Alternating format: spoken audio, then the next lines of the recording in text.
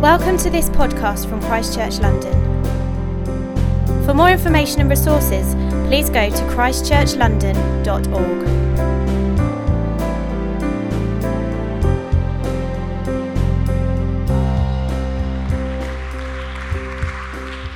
Thank you very much. It's a pleasure to be here with you again.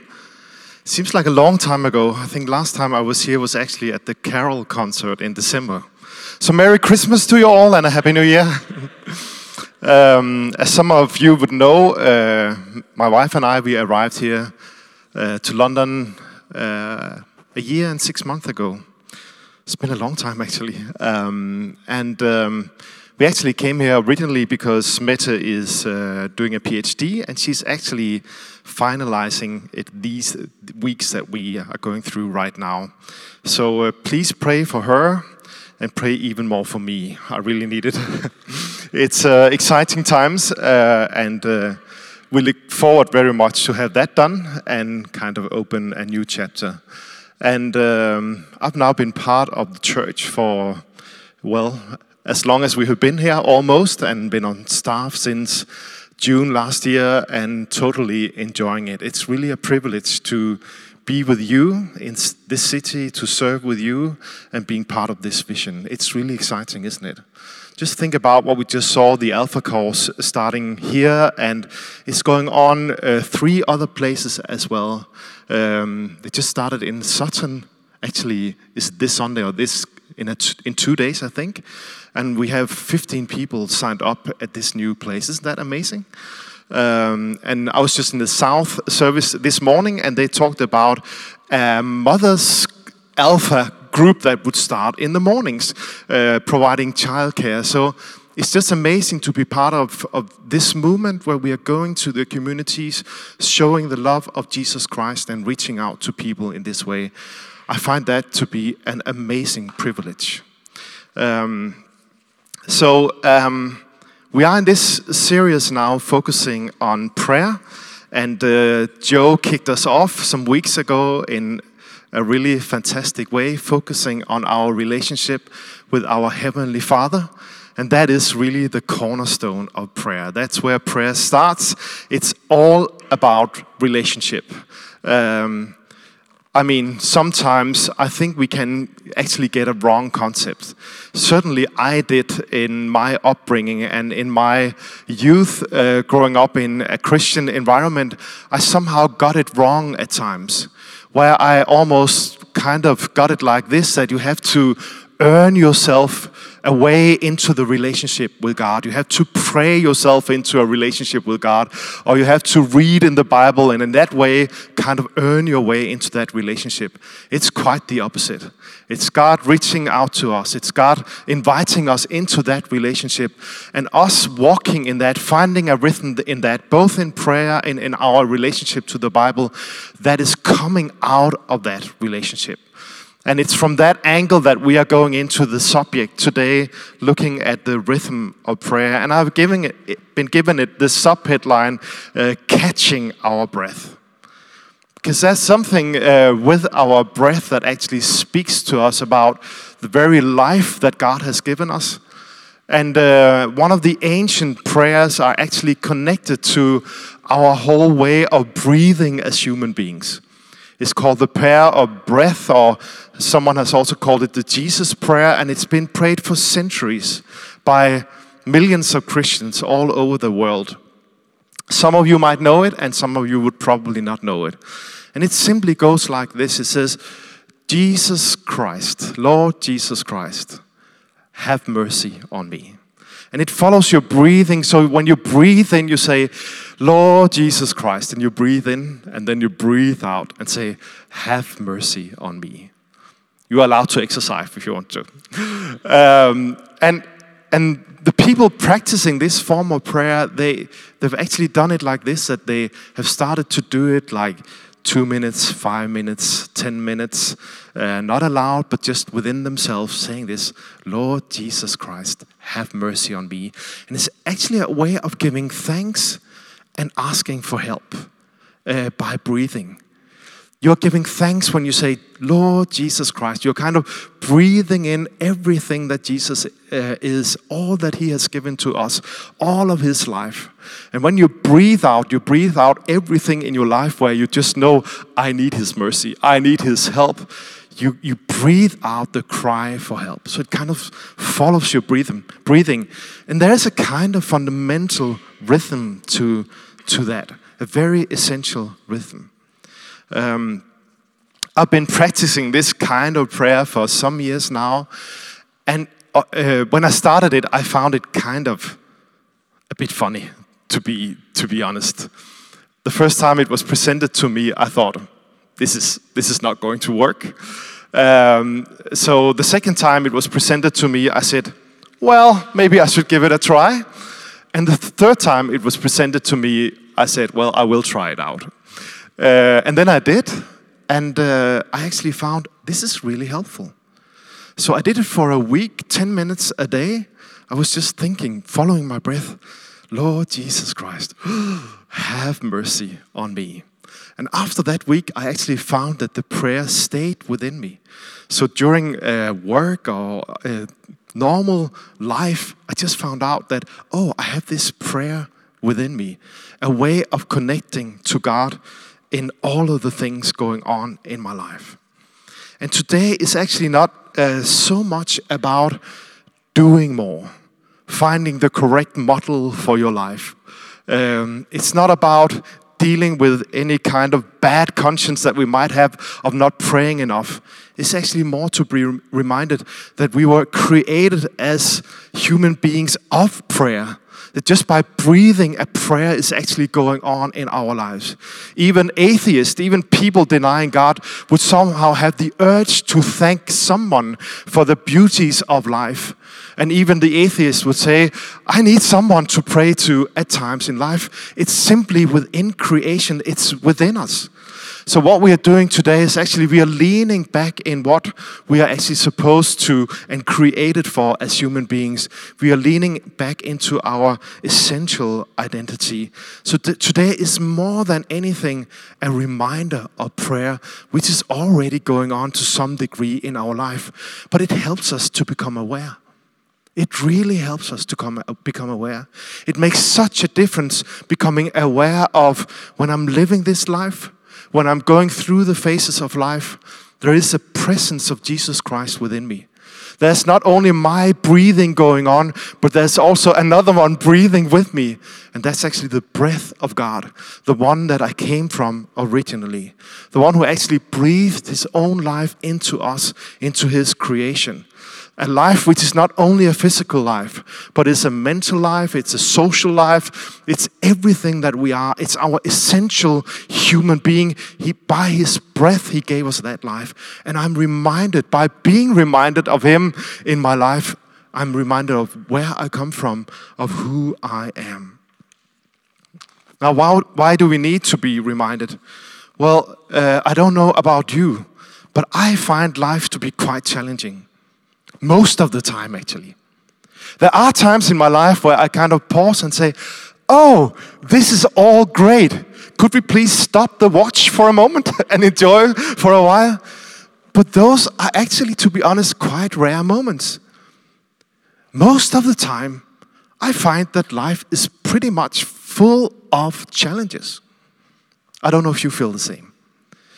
And I find that in all of those challenges, I need to be reminded of prayer. I need to find a rhythm of breathing, both my physical breathing and even my rhythm, my breathing of prayer. Lord Jesus Christ, have mercy on me. The kind of challenges that we face, we find an interesting example of this in the New Testament. In Mark chapter 1, verse 13, we see Jesus in a very special situation where he is actually facing quite a number of severe challenges at the same time. It is said of Jesus here that he was in the desert for 40 days. He was being tempted by Satan, and he was with the wild animals, and angels attended to him. It's quite a special verse, isn't it? A lot of things going on and being described with very few words. And it's a very special situation. Jesus had just been at the Jordan River, being baptized. And the heaven opened above him, and a voice came from heaven saying, "This is my Son, the beloved, in whom I am well pleased." This was kind of God giving the official announcement. Now it all starts. Now it becomes official. Now the vision is clear. This is your Messiah. This is the one that you have longed for. And then the next thing happening is Jesus being led by the Holy Spirit into the desert. He wasn't only being led by the Holy Spirit into the desert. It says in Luke that he was also led by the Spirit in the desert. And then it actually said also in the Luke that he came out from the desert in the power of the Holy Spirit. There is a transgression going on actually in that story. First at the river, Jesus being obedient to the calling of God. Jesus being obedient to the vision that God has put on his heart. And by being obedient, God replied with the voice from heaven, but also by filling Jesus with the Holy Spirit.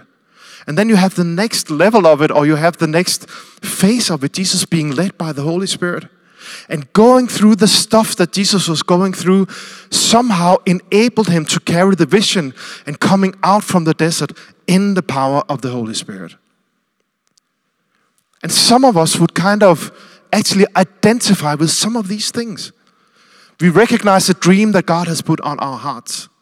We certainly recognize it as a church community. We have a dream for this city. We want to see a social, cultural, and spiritual renewal in this city.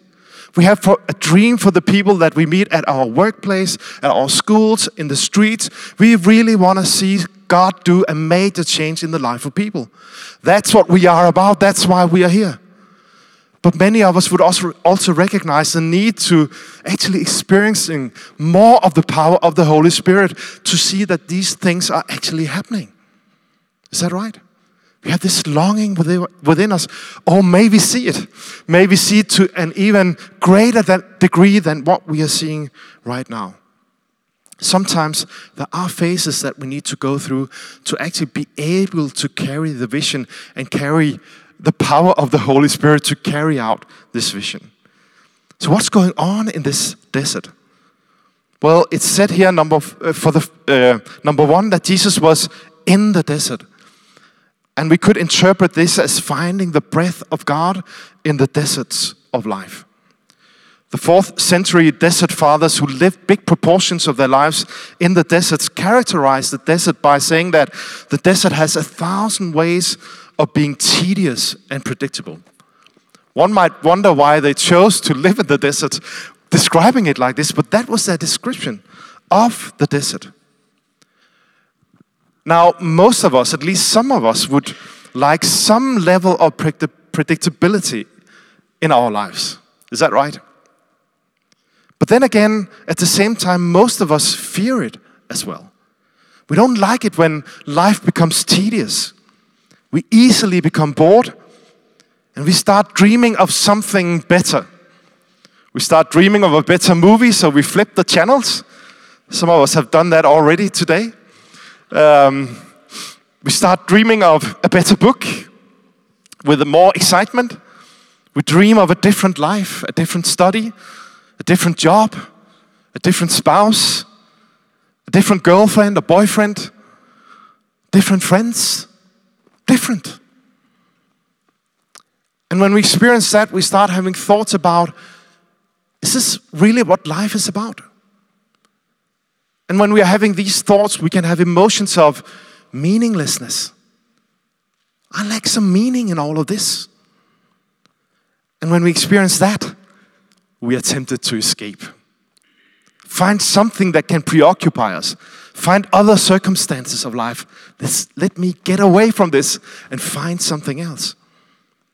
The advice from the desert fathers was, stay. Very simply, that would be the advice that they would normally give to you if you were in a situation like this. They would say, going through the predictable, the tedious, embracing it, even loving it, taking responsibility for it, is actually what leads us through the desert of tedious and predictable. What they said was that if you stay, you will discover new things about God, about life, about yourself, and about the people that you engage with. It's actually about going to the depth of life instead of living life at the surface of life. Thomas Merton, who used to be a quite famous journalist traveling all over the world, received a calling from God to go into monastery life and dedicate his life to prayer. Quite a drastic change of life, one might say. And he was obedient to this calling, and he came out to this very desolate monastery, Trappist monastery, and they showed him the room where he was to stay, presumably for the rest of his life. And they didn't even call it a room, they called it a cell. A very small room. And he described it like this. He said, I entered into the four walls of my newly found freedom. Strange, isn't it? He didn't find freedom in traveling all over the world as a well-known journalist. But finding God in this monastery, in this little cell, that was actually where he found freedom. Most often freedom is not found in escape.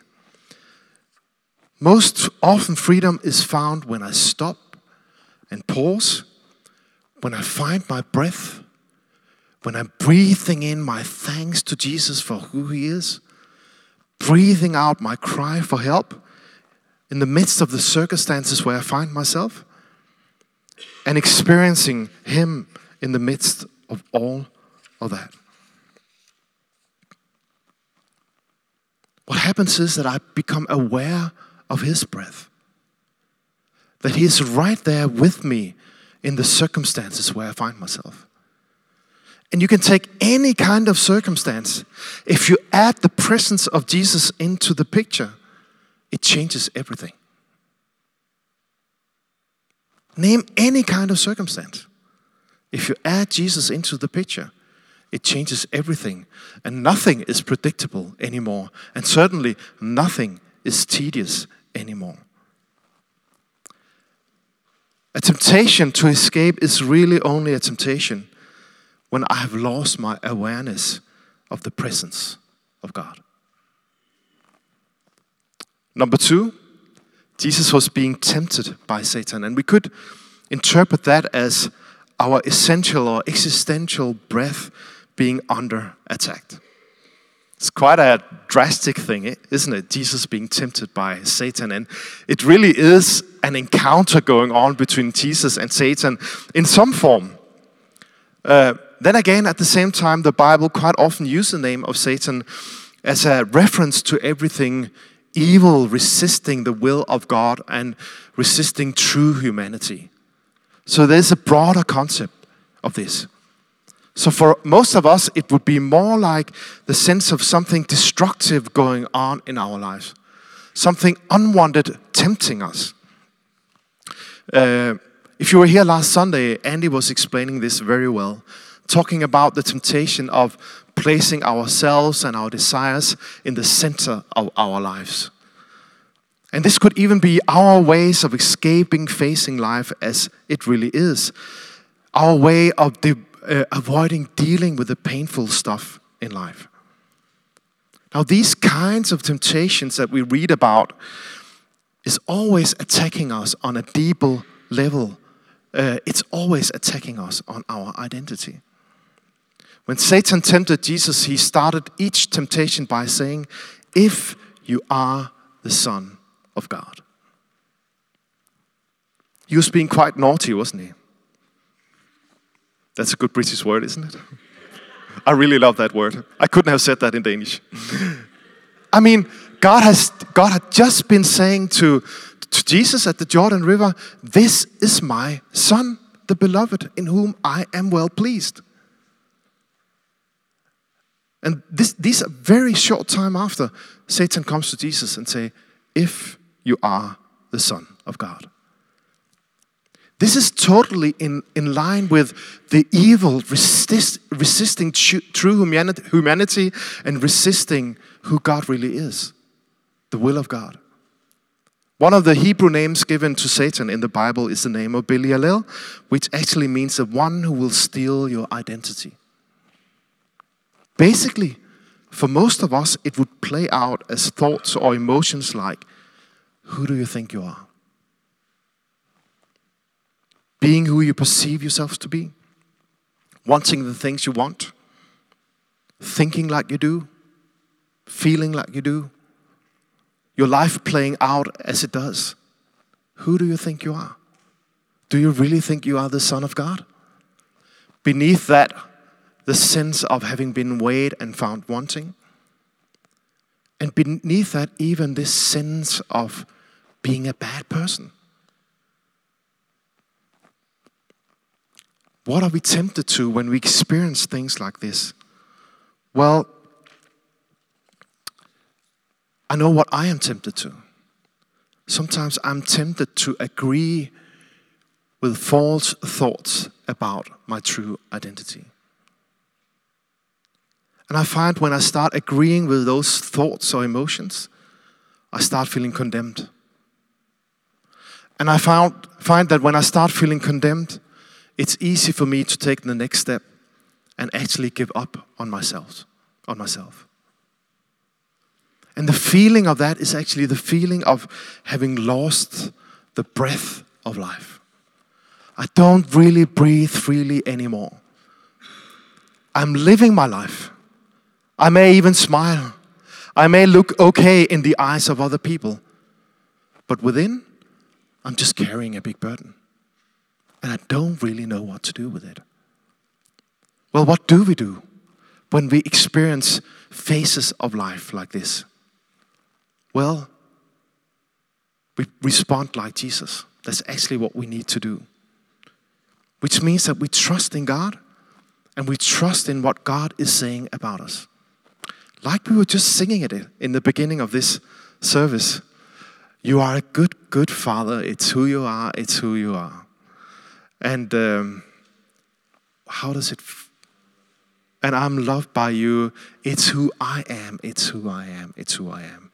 It's a very simple text, but it's really powerful. I'm loved by you. That's who I am. So I'm not signified by what I do. I'm signified by the love of Him. That is who I am. And the Bible puts it very clearly. Number one, we are created by Him. And when God saw me along with the rest of the creation, He said, it is good. And the Bible says that we are set free, we are redeemed by the sacrificial death of Jesus Christ. And when Jesus was hanging on the cross looking at me along with the rest of creation throughout all history, He said, it is complete. Now we are standing firm on that ground. That's where we remain. That is speaking the truth about who we are. We are surrounded by His love. We are surrounded by His acceptance. And we are standing on solid promises that He has given us. One of them we read in the Gospel of John saying that to all who did receive Him, to those who believed in His name, He gave the right to become children of God. This is where we stand. This is where we catch our breath again. This is how we avoid the attack on our existential breath. And this is how we sustain a positive breath. We breathe in the life of Jesus Christ. He loves me. He accepts me. I am a child of God. And we breathe out our need for His help to remain in that position, no matter what circumstance we are in. Number 3. It says in that verse that Jesus was with the wild animals. And we could interpret that as losing or being in danger of losing our breath to fear. Now, what signifies a wild animal? I would say that what signifies a wild animal is that it is untamed, that it's out of my control. I once had an encounter with a wild animal, and I'm going to show you a picture of this animal. I think it's coming up here. There you go. I tell you, that is an untamed wild animal. I can see the doubt in some of your faces. It really is. I met this animal some years ago. I think it's a gray duck, goose, something like that.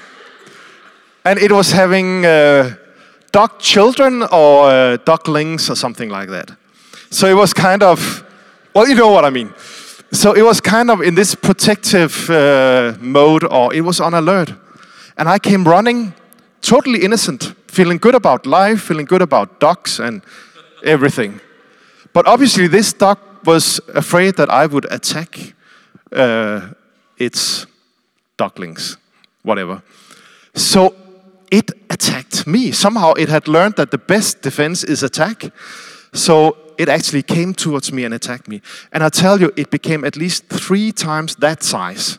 It was doing like this, and it was hissing at me in a very loud voice, or whatever you would call that kind of thing.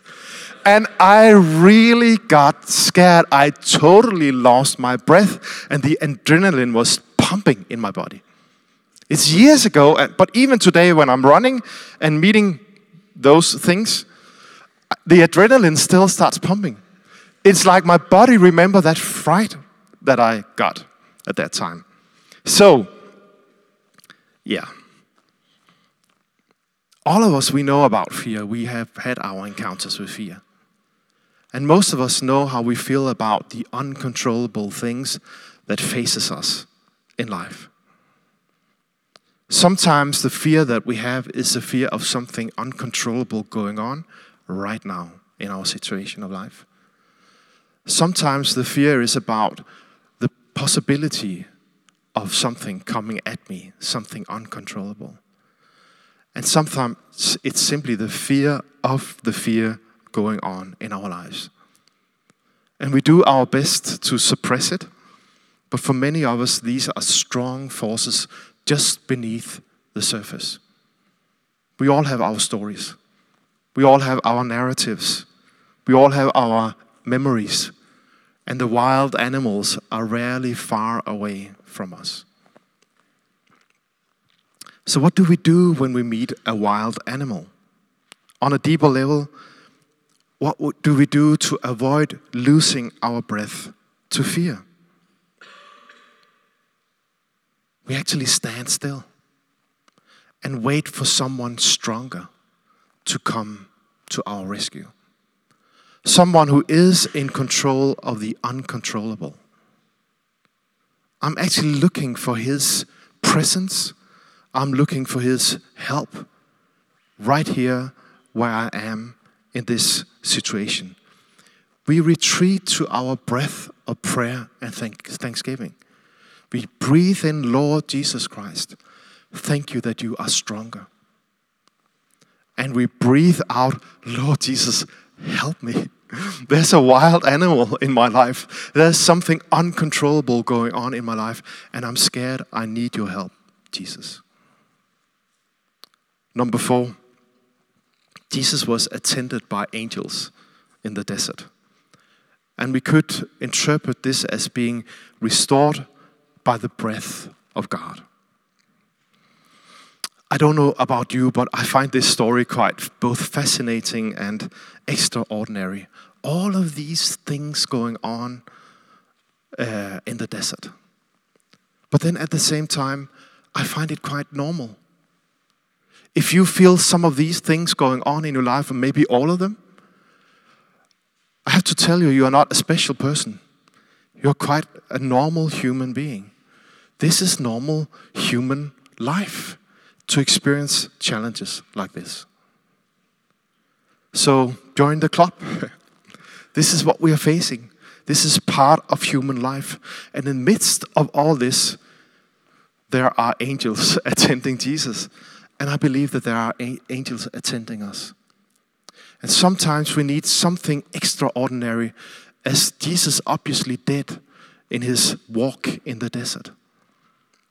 And the story is filled with examples of God doing that. Church story is an amazing story of God restoring even nations and churches in an amazing way.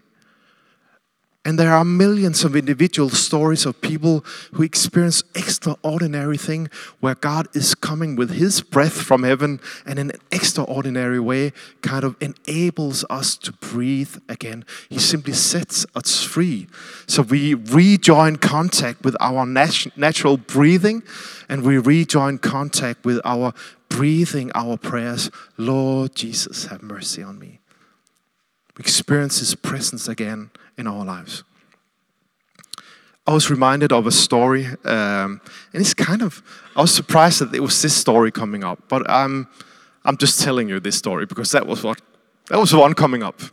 I was some years ago I was commissioned to write a book about a church that was approaching its 100 years anniversary. And that gave me the chance to kind of look at church history for 100 years, obviously, not only for that church, but for churches in Denmark, where I come from. And that was quite an interesting thing. What was very evident was that the period or the decade of the 60s was really the worst period of that story. People were really depressed among the Christians. I spoke to one of the witnesses and he told me, he said, if one good thing was happening, then 5 bad things followed immediately after.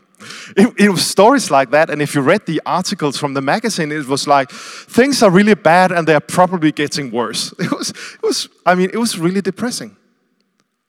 And it seemed like a thing going on, at least all over Denmark, and I suspect quite many other places in the world at that time. Then everything changed in the Easter of 1970, Easter Sunday. It was quite an interesting story, and of course I was curious, what was it that happened on that Easter Sunday? When you read the reports after that, it was, oh, God is good. God is great. Miracles are happening everywhere. People are finding faith. People are coming back to the churches. Stories like that. And kind of the date that changed all of this was Easter Sunday, 1970. I hope I have your attention now. What was happening on that Sunday? Well, there was a team from United States coming in, visiting Copenhagen. They were hippies who had been involved in experimenting with sex and drugs and everything that you can think of. And now they had met Jesus Christ and they had totally fallen in love with Jesus. And they wanted to share that testimony with the whole world. So they decided to go to Copenhagen. So they came to Copenhagen and they approached all the church leaders in Copenhagen and asked if they were allowed to come and share the testimony. And the reply from all of the church leaders was no. None of them said yes to these people. But they didn't give up. So they invited the church leaders to come and find out for themselves what they were about. So they hired a venue in central Copenhagen and said, please come and meet with us and find out for yourself who we are. And some of the church leaders accepted this invitation. One of them was, and I'm sorry about the name, Alfred Lorentzen. Please say that after me. A very normal Danish name. And he was the leader of the biggest congregation in Denmark at this time. And I was speaking to his wife because he had passed away at this point when I was doing the research. And she told me when he went from the home to that meeting, he was being very skeptical. But when he came home from the meeting that night, he said to her, Solvej, that was her name, my life is never going to be the same again. The next morning he stood up in the church congregation and he said, tonight at our evening service, and this was Easter Sunday, I have invited some very special people to come and meet with us. They look funny and they speak funny, but I think this is of God. And when the night came, the room was packed with people. They were very curious to find out what is this about. And I spoke to several of the witnesses who were there on that night. And they said it was like nothing we had ever experienced before. Some of them said it was like heaven came down and visited us. Some of them said it almost felt like physically that the breath of God was breathing upon us. There was such a joy, there was such a life in the room. We had never seen, we had never experienced anything like that before. And some of them even said it was like going from black and white television to colored television. And I'm sorry to say, I actually had that experience. I know what that was like. So, I think you do too, David. No, you're too young. Yeah, no, of course not.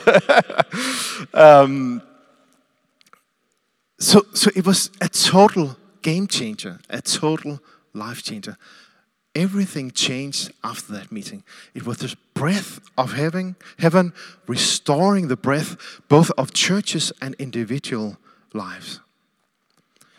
And I don't know about you, but for me it's like this. I really need the angels. I need the extraordinary stuff from time to time to restore my rhythm of prayer, my rhythm of breathing, actually, my experience of really living life, breathing life, experiencing the freedom that this sense of God enabling me to breathe freely, living my life in the midst of everything that I'm surrounded by. How do we respond to the angels representing the help from God? Well, we accept it and we receive it. Now the band, if you will come up. In whatever form it has, however God chooses to help us, and through whomever He decides to do so, we accept it and we receive it when God meets us in a way like this. Now would you stand and pray with me?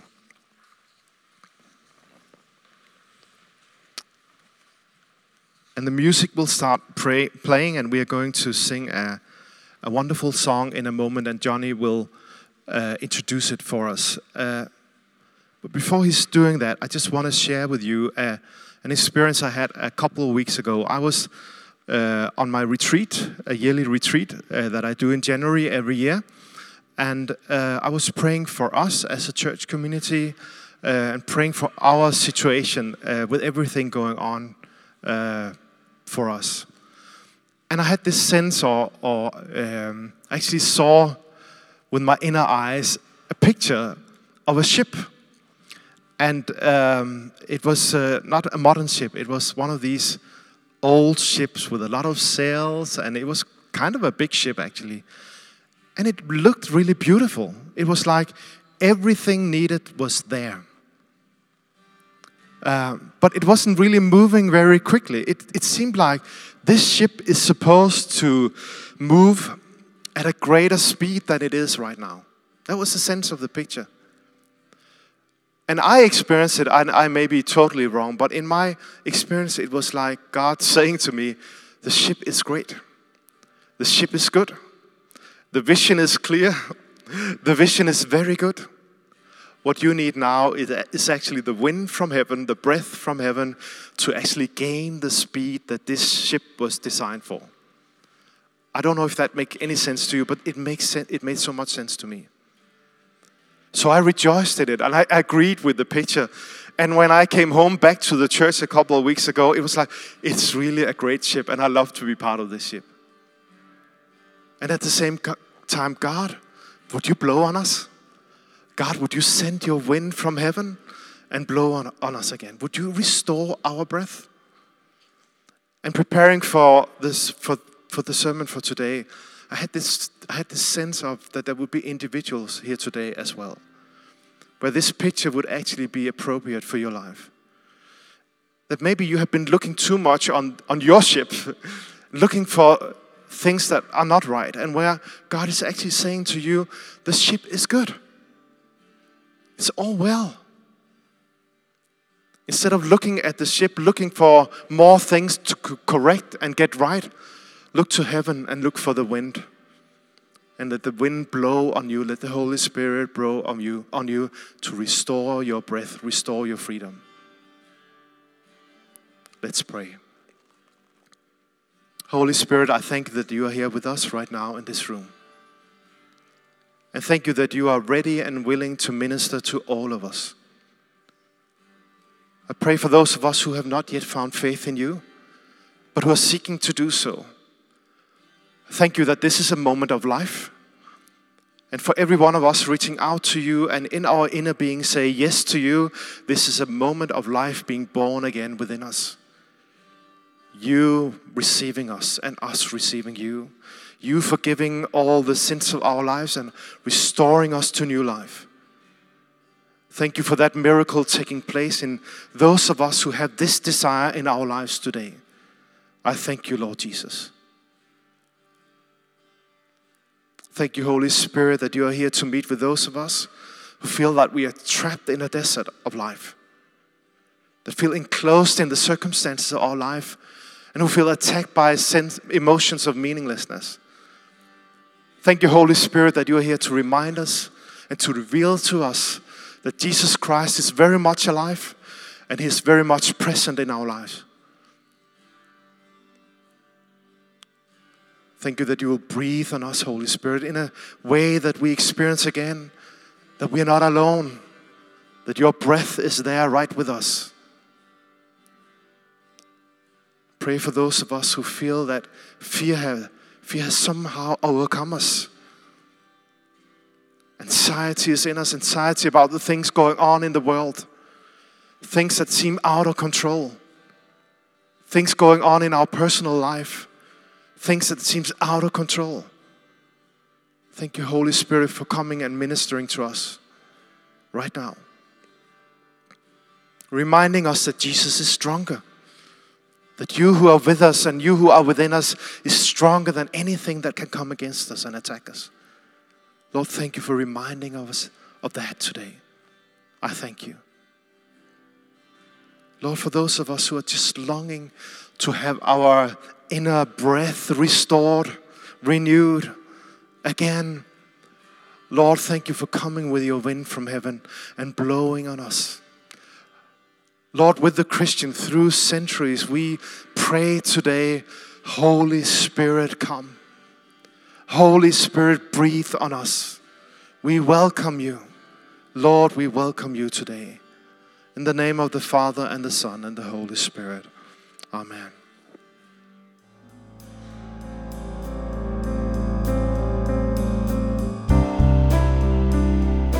Thank you for listening. For more information or for further podcasts and downloads, please visit christchurchlondon.org.